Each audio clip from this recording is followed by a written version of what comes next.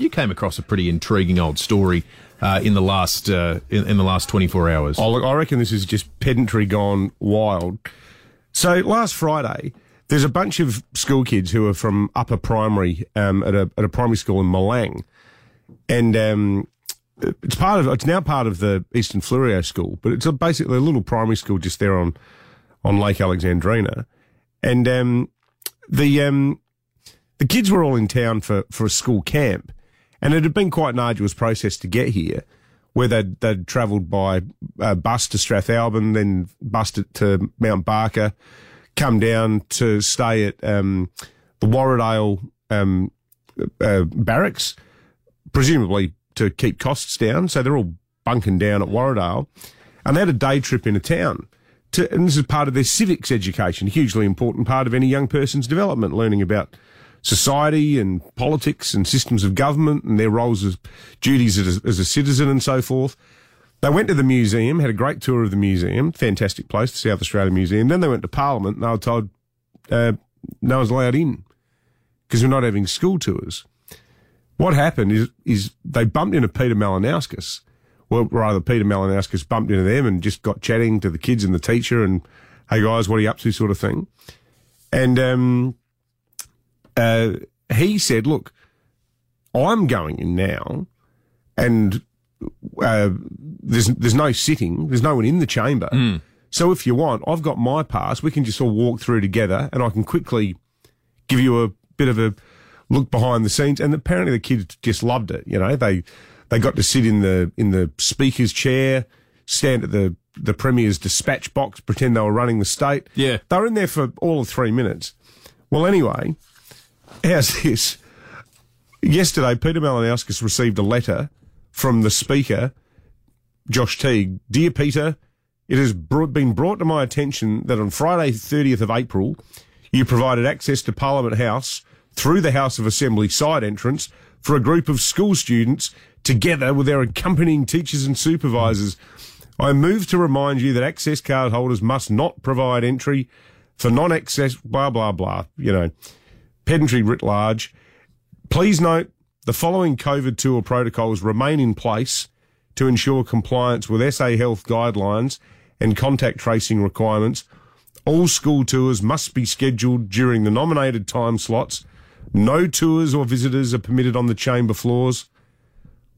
I mean, what are they doing? Licking the dispatch box? And meanwhile, we've got 50,000 people going to the showdown. I was going to say, I tell you what, that's as much as a story of pedantry is one rule for us and one for them. So the people that make the rules say it's safe for everyone to go to the footy all knocking around together and be on the Footy Express all knocking around together. But no, it's not safe for anyone to come into Parliament House. Yeah. Well, that's intriguing, isn't it? It's weird. It's weird. The State Labor leader, Peter Malinauskas, has called in. Have you recovered from your scalding yet at the hands of the Speaker, Peter? Well, I was pretty shocked, fellas, last night when I got a bit of a talking to from the Speaker in writing last night because I committed the cardinal sin of getting a young group of school students who are stuck outside on North Terrace into the Parliament just to have a look around to fulfil their obligations on their civics class. It sort of caught me by surprise.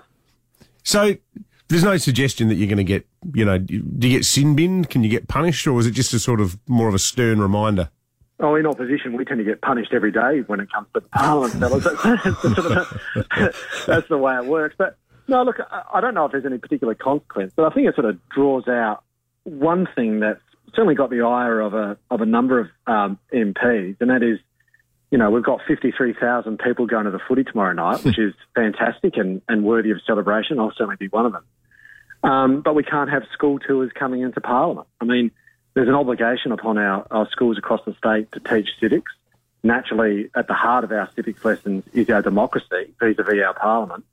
And we've got school kids who can't get a look around. And what happened last week was there was a group of school students who were sitting out the front on North Terrace. They were looking up at the building in awe and, taking their notes and so forth. And I said, are you guys coming in? And they said, no, we're not allowed to. so I caught the bus from Malang to look at the outside of a building. God. They caught 2 buses and a train all the way from Malang, stayed overnight in Warradale at a campsite just to get into town. Oh, it's a pretty big effort. I mean, from, part of, regional South Australia. And I thought, bugger it, I'll take them in.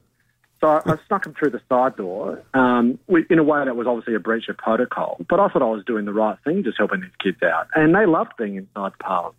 And then I took them on the floor of the Parliament. It is ultimately their building, for goodness sake. And showed them around. And then, apparently that caused a big controversy. And then yesterday I received a letter getting a bit of a slap on the wrist from the Speaker. I mean, I just think, what's going on? Let's allow these kids in. If we can do it, like I said, at the footy and everywhere else, for goodness sakes, I'm pretty sure we can manage it in the Parliament. Yeah, exactly right. Yeah. State Labor leader Peter Malinauskas.